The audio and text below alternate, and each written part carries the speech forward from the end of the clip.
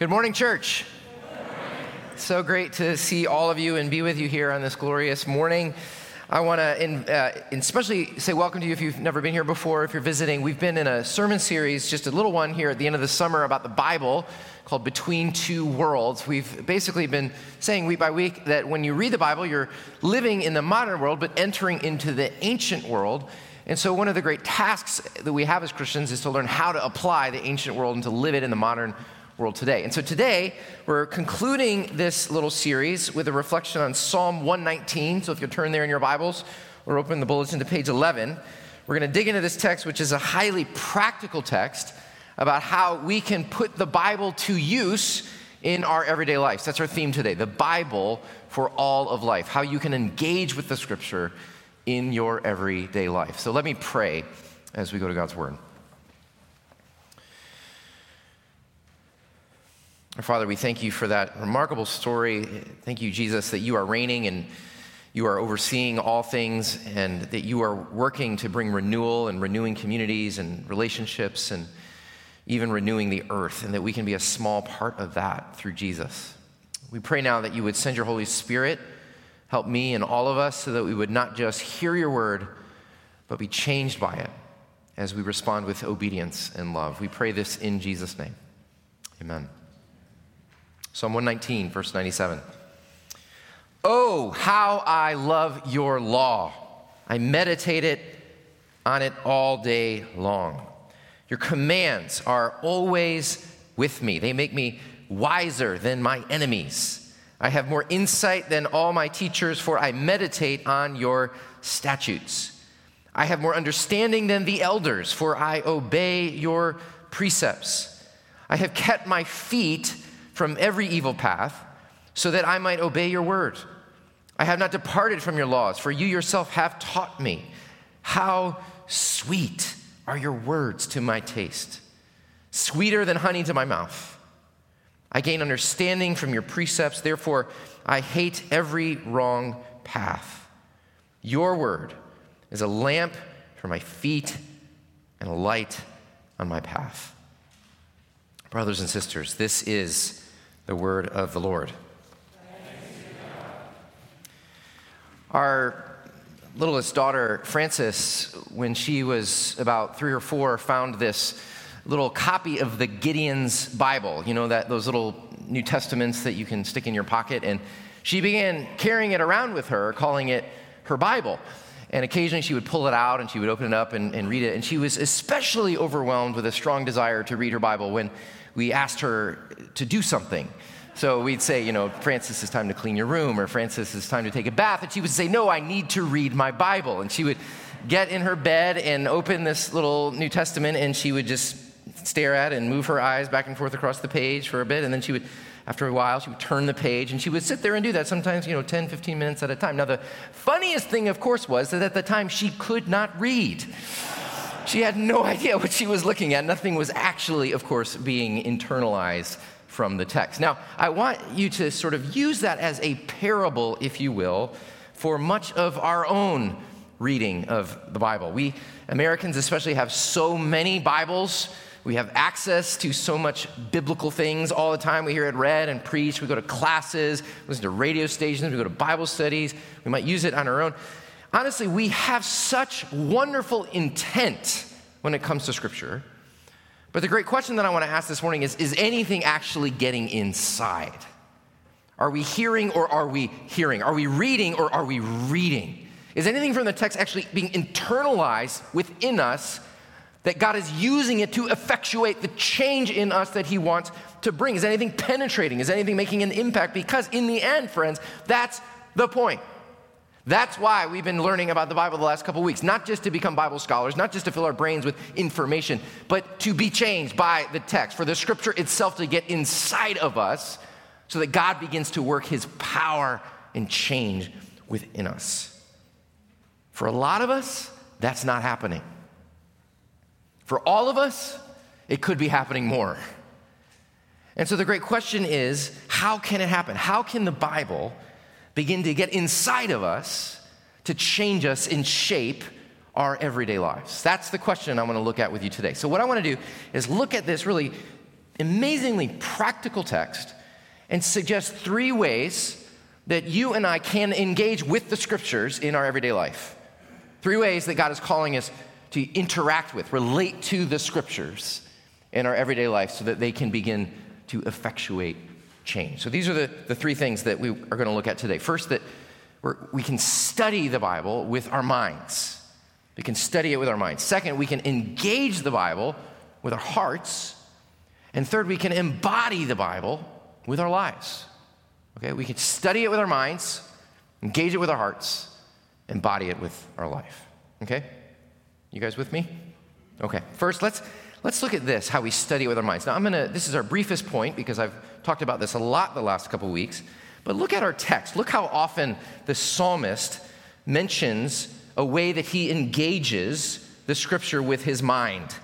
He says things like this: I gain more insight than all of my teachers. Wouldn't you like that, kids? Have more insight than your teachers?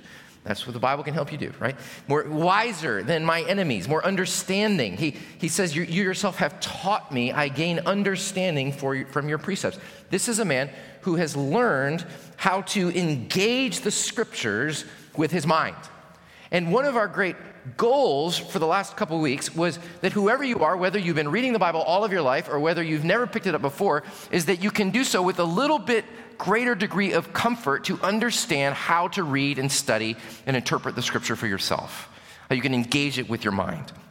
I hope that after the last couple of weeks, you can say with confidence that you understand what the Bible is all about, that it is not a big bunch of rules, it is not an assortment of religious ideas or random inspirational platitudes, but you could say with confidence, this is a God-breathed book in which God spoke through human authors in particular times in history, yet spoke a powerful and living word that tells a unified story about God's redemption of all things. That despite the fact that it's made up of 66 different books written over 1,500 years, 40 different authors, all different genres and styles and times and circumstances, in the amazing providence of God, it all comes together to tell a coherent, unified story about everything. The Bible tells you the meaning of life, to have meaningful relationships with God, each other, and creation. The Bible tells you what's wrong with you in the world, that sin and rebellion have shattered God's good intentions for all things. The Bible tells you how it's going to get fixed, that God has initiated a rescue mission and that he is redeeming all things and healing the shattered world. And the Bible tells you how it's all going to end, that one day God will right all wrongs, heal all wounds, wipe away all tears. And all of it centers around this man, Jesus Christ, who the Old Testament saints anticipated, the New Testament saints celebrated, that all of it centers around him, the King, the Savior, the Messiah, the God-man, the hero. That's the story. But look, friends, if we are going to be people who live the story and love the story and proclaim the story, we've got to know the story. We've got to be students of the story. We need to know the times and cultures and settings where the story took place. We need to know the authors that God chose to speak through, the people he chose to speak to.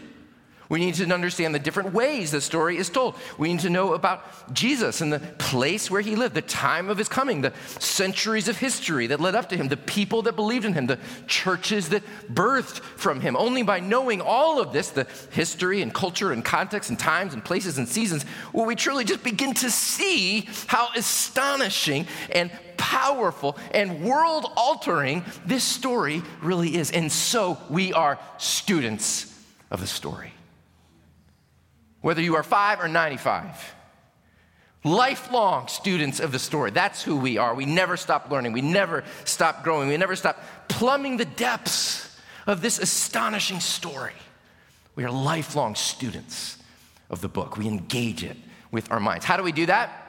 Well, we do it in a lot of different ways. We do it together. When we gather every Sunday, part of what we're doing is learning the scriptures with our minds. I don't know if you've noticed, but in our worship, we always have the public reading of Scripture. Scripture is all over from beginning to end in our service. Someone preaches, me or someone else, and when we preach, we are seeking to preach from the biblical text. I'm not going to come up here and preach based on a mystical experience I had in the Blue Ridge Mountains, as good as that might be. I am here to exposit the text, say what is in it, and apply it for us today. We study the Scriptures in classes, in our groups. Parents, we want to equip you to be teachers of the scriptures to your kids. We give you a Bible when your baby is born for you to read to your baby, not for your baby to read, unless your baby's very smart. And then around age 4, we give your child another Bible that you can use with the curriculum that we use in our Sunday school class, and we email you the scripture that we're using week by week. In 2nd grade, kids, you're given a Bible by the church. And that Bible, we want to equip you as young people, as students, as children even, to become readers of the scripture. So we do this together. We are students of the scripture, but we also want you to do this on your own individually. We want to encourage you to not just read books about the Bible or read devotionals that might mention a few verses, but we want to challenge you to actually read the Bible. And we want to equip you with all the resources that you need. In fact, today when you leave, we'll be given, if you'd like one of these handouts that is a resource page, how to study and meditate on the Bible. It's got all these amazing resources about study Bibles and books about interpretation and Bible commentaries and classes that you can take, step-by-step process for studying the scripture on your own. We basically want to take away all excuses that you may have to be a student of the scripture for yourself. Amen? Amen. And so we're students. We're students of the story, okay? So that's the first thing. But second, though, we can't just be students and engage our minds. We've got to be participants and engage our hearts. We have a dog named Leo. He is a golden retriever. He loves to chew. And what he'll do is he'll find a stick or a piece of wood or my shoe or sometimes we'll give him a piece of rawhide or a bone. And he's so cute. He'll take the thing and he'll lay on his belly and he'll clamp it between his 2 front paws. And he'll just start gnawing on it. And he just gnaws it and he chews it. Sometimes he growls at it. He goes, and sometimes he'll just sit there for a long, long time just chewing and gnawing this thing. Sometimes he takes what he's chewing on and he goes and hides it, behind a bush or behind a chair. And then he goes back later and he picks it up and he pulls it into himself and he just keeps gnawing. Now, I want you to use that image, have that image in your mind. It may not be an image you want in your mind, but I'm putting it in your mind just for a moment as what Scripture says we should do with the Bible. Gnaw it, chew it, digest it. It's a very common image in Scripture. Look at our text this morning, verse 103. How sweet are your words to my taste, sweeter than honey to my mouth. Or Jeremiah 15:16. Your words were found and I ate them, and your word became the gladness of my heart. Matthew 4, Jesus said, man shall not live by bread alone, but on every word that proceeds from the mouth of God. And in the book of Revelation, the angel gives the Apostle John the scroll of Scripture and says, here, take and eat. Now, this is not a literal command, of course, although if you've ever had toddlers, you've had to rescue many books from their slobbery mouths, I'm sure. But these images of eating and chewing and gnawing and digesting the Scripture are a powerful image of what we are called to do with the Bible.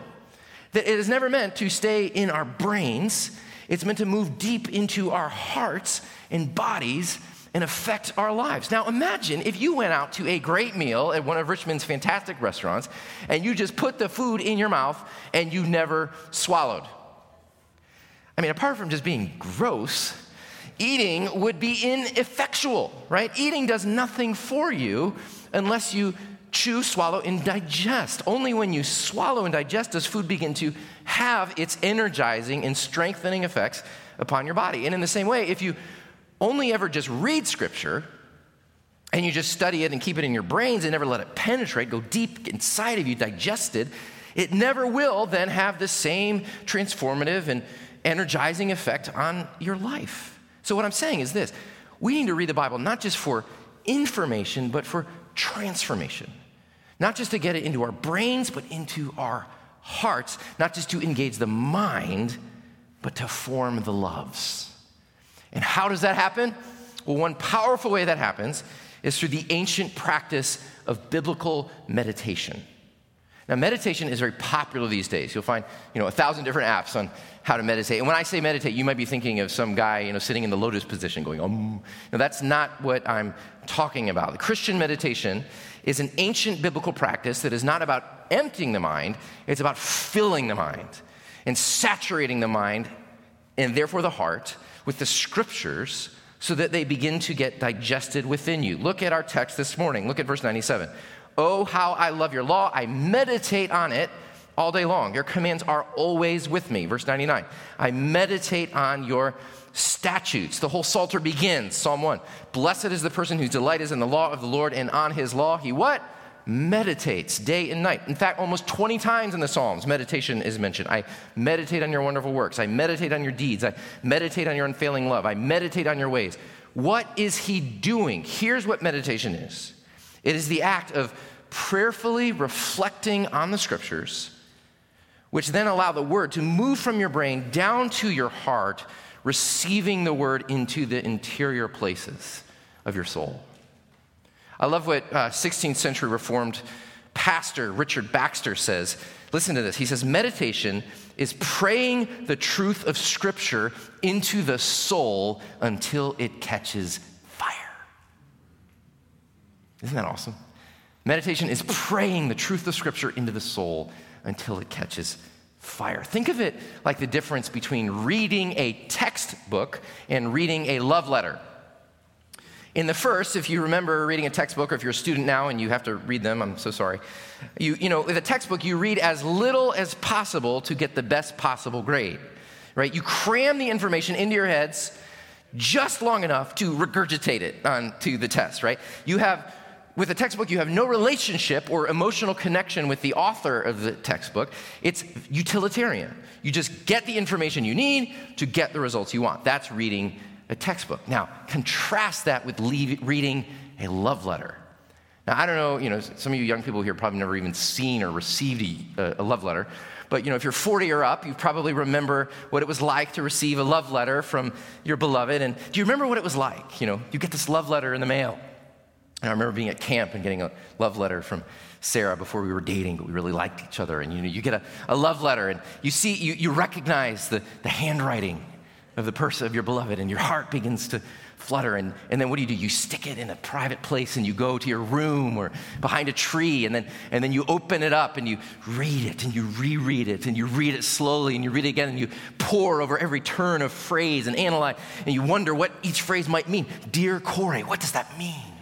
What does that mean that I'm dear to her, or is this just a salutation? What is? And that's what it's like. And that's the difference between reading a textbook and reading a love letter. The first is only about information. The second is for relationship. The first only engages the brain. The second engages the mind and the heart. The first places the reader as master over the text, getting from it what I want and need. The second is someone who puts themselves under the text to receive something and is even changed by what's in it. And that's what scripture meditation is. It is reading the Bible for relationship, reading the Bible for transformation. It is praying the truth of Scripture into the heart until the soul catches fire. How do you do that? Well, in our guide that we have for you, there's actually a step-by-step process of how you meditate on Scripture. But let me just give you some tips. So before I was taught this by a mentor, how to meditate on Scripture, this is what my devotional life looked like. I would pick up the Bible, whatever the reading was today. I would read the Bible, think about it, maybe write some things down about it, close the Bible, set it aside, and then pull out my prayer list. And the act of prayer, the act of Scripture were divorced. They were really separate activities. But what biblical meditation is, it is to marry Scripture reading and prayer. It is to bring the reading of the text turning into prayerful reflection on the text. So what you might do is this. You take a piece of Scripture, usually a short piece of Scripture, because you really want to get it in, and you read it and you reread it maybe 3 times. Maybe you read it once out loud, and you're noting, the theme and what the text says about God, about you, about the world. And then what you do is you begin to reflect and to ask reflective questions. You're praying, crying out to the Spirit to reveal to you what God wants to say to you through the text. And what oftentimes happens, not every time, but what often happens is a verse or a phrase or a word jumps out from you off the page, like illumined in a strange sort of way. And then what you can do is you can focus on that verse, focus on that phrase or word, and you really begin to pray through it and ask yourself, why is the Spirit giving this to me? What do I need to learn from this? How might I be different if I believe this? What do I need to confess on the basis of this? What do I need to praise God for on the basis of this? And as you do that, that Scripture begins to go deep from your brain down into your heart. And then what you can do is you can write that verse on a little card or memorize it, take it with you. The psalmist says, I meditated on it all day long. Set the alarm on your phone. You pull it out at lunchtime. You pull it out mid-afternoon. You pull it out before you go to bed. Talk about it with your spouse, your roommate, your peers, your friends. And what happens is that scripture begins to go deep into the soul, and slowly, maybe sometimes even over several days, the soul begins to catch fire. So this happened to me a couple weeks ago. I was reading Psalm 146 in the morning, and I was reading I was reading and rereading, and I came across verse 5. Happy are those whose help is in the God of Jacob, whose hope is in the Lord their God. And this verse just sprung out at me. And I began to pray through it. What is the Lord saying to me through this? Happy are those whose hope is in the God of Jacob, whose help is in the Lord their God. And I began to reflect in my own life and reflect on what was going on in my own life at the time. And I began to realize, first of all, that I was looking for help, not to God, but to a lot of other people, and especially to myself. I was anxious. I wanted to control my life and my circumstances. And second, I realized that I was throwing my hopes on everything but the Lord, and I was experiencing disappointment after disappointment, because I was throwing on my hopes on things that don't deliver. But the verse says, happy are those whose help is in the Lord their God, whose hope is in the God of Jacob. And the more I began to reflect on that and get it deep into my soul and memorize it and let it do its work in me, the more it began to catch fire. See, that's how meditation works. It is praying the truth of Scripture into the heart. Reading without meditating is like eating without digesting, and that is not something that I would recommend. All right? So we read the scriptures with our minds, we engage the scriptures, pray them hard into the heart, and then finally, the last thing we do is we embody them with our life. Notice how volitional this text is. This guy is not just sitting in his room thinking about scripture, praying. He's getting out into the world. It says, I obey all of your precepts. You keep my feet from every evil path. He's living in the world. He's obeying your word. He's not departing. Your word is a lamp for my feet and a light for my path. We study the scriptures with our minds and pray it into our hearts so that the word begins to enter into us, to metabolize into action. So that the word of God makes us different people. So that it begins to change us, working out into acts of faith and love, sacrifice, obedience, worship. The Word of God, when we consistently, over time, study and meditate on it, it actually begins to make us new, different kind of people. I love Psalm 1 because I think it speaks to this as the introduction to the whole Psalter. Psalm 1 says this, the one who meditates on God's Word is like a tree planted by streams of water. Mark Sprinkle, one of our covenant partners, painted this painting of a tree. I think this is a real tree he saw in Forest Hill Park. And I don't know if you've ever seen a tree like this, but you know that a newly planted tree, maybe in your yard, desperately needs water. It cannot survive a dry season. It can't survive a drought. Its roots are just too shallow. But a tree planted by streams of water, it does not matter what happens about the heat. No drought affects it, the weather, no circumstances. Why? Because its roots run deep into the stream. And the scripture says the one who meditates and studies God's word continuously is like this tree, bearing and growing fruit and flourishing even when it's dry, even when there's no rain, even when there's a drought, even when everything around you is barren. You are flourishing because your roots are running deep into the stream of God's word. And that's what scripture study and meditation does. It puts you in touch with the deep waters. Waters that flood the soul, and it makes you different. It makes you strong, secure, a person of poise and power, regardless of what is going on around you and what may be happening to you. Let me tell you about somebody that this has happened to, someone you know, someone who's here, Martha Skiltis. Martha shared this with me last week, and she gave me permission to share it with you today, that Martha, when she was 12 years old, her father died. I didn't know this. It was obviously shattering for a young girl and her family. And at her father's funeral, Martha was processing up the aisle of the church with her mom and her family members, and a man that she passed quite loudly spoke out so that Martha could hear him. There goes that poor orphan. There goes that poor orphan. And that was devastating. To be given a new identity by an alien voice. There goes that orphan. And the next day she was in her room. She was crying. She was shattered. She was crying out to God, had her Bible with her. She was asking for help. And then there was another voice. And it was the voice of Jesus saying to her, "You belong to me. I will be your father now. You belong to me."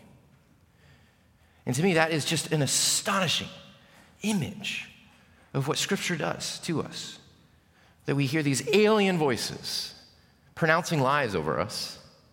And then over here comes the voice of God through the Scriptures pronouncing the truth. And that whatever you listen to will make you who you are. And so every day, you are the recipient of alien voices of lies. You are an orphan. You are worthless. You are ugly. You are alone. You don't have enough. You're out of control. Your life is threatened. And the more you listen to those lies, the more your life will be shaped by them. You will actually, the more you take those voices in, you will actually become alone. You will become hopeless. You will become a person who's addicted. You will fall into pride and fear. What you receive makes you into what you are. But here's what happens. When Scripture enters in and offers this alternative story, this alternative voice, it's a lamp for our feet, a light for our path. In the face of these lies, we hear from Scripture the voice of God saying, "You are the beloved. You are held by grace. You are forgiven. You are one with Jesus Christ. You are rescued from the dominion of darkness. You have power to overcome all temptation. The hairs on your head are numbered. God will never leave you or forsake you. There is no condemnation for those who are in Christ Jesus." What is it doing? Scripture is calling you back what is true. And slowly, as you study and meditate and pray that new story, that new identity, that new truth into the soul, it begins to change you. You become that rooted person who is able to live a different story, reject lies, live the truth. You become a person whose priorities and behaviors and attitudes and even your emotions shaped by the Word of God. In other words, you become a tree, like Martha, planted by streams of water. For 72 years, Martha has remembered what that man said. But for 72 years, she has been meditating on the truth that she is a beloved child of the Father. And that great truth has taken her through all the ups and downs and all the trials and tribulations of life, through the death of her father, the death of her husband. She is a tree, and her roots run deep. Don't you want to be like that? Don't you want to be, when you're 84, don't you want to be like her? That's what Scripture does. It makes you a tree whose roots are planted by streams of water. So, let me sum up. What can you do with the Bible? You can study it with the mind. You can engage it with the heart. You can embody it with the life. Maybe you even take those 3 icons, these little pictures, and use it to remind you of what you're called to do. I love what my friend and our pastor, Nan Clark, often says. She says, you got to know the story, you got to love the story, and you got to live the story. That's what followers of Jesus do. They know the story, they love the story, they live the story. The American philosopher Alistair McIntyre once said, "I can only answer the question, what am I to do, if I can answer the prior question of what story do I find myself a part?" You know, every day, all the choices you make on an everyday basis are determined deep down by what you subconsciously believe your story to be. What's the plot of your life? What's the meaning of it all? How's it all going to get fixed? What's the purpose of your existence? All of us live according to a story. And a lot of us live from really, really bad stories. Some of you are living the American dream story, that life is about success and accumulation and being comfortable. You know, handing off a nice retirement to your children, or a nice inheritance to your children. Some of us are living what I call the Disney story. That life is about finding that soulmate, that person who will finally and ultimately make you happy. Some of you are living the achievement story. Frankly, a lot of West End Richmonders are living the achievement story. That life is about getting the best grades and having the best schools and being in the best firm and the right clubs and the best neighborhoods, and you know it all the rest. And some of us are living the beauty story.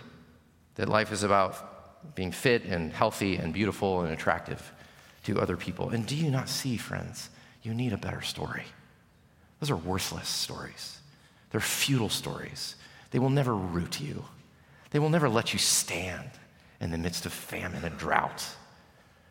Would you see the worthlessness and the futility of the stories that you and those around you may be living? And would you instead see that here, the Bible gives you this story of the triune God of love, who is on a mission to bring every person to himself and to restore our broken world. And that's a story that you can be a part of. So will you? Will you trust in Jesus, the Son? Will you live as a child of the Father? And will you join the mission of the Spirit who is on the move? There's no better story. Let's pray.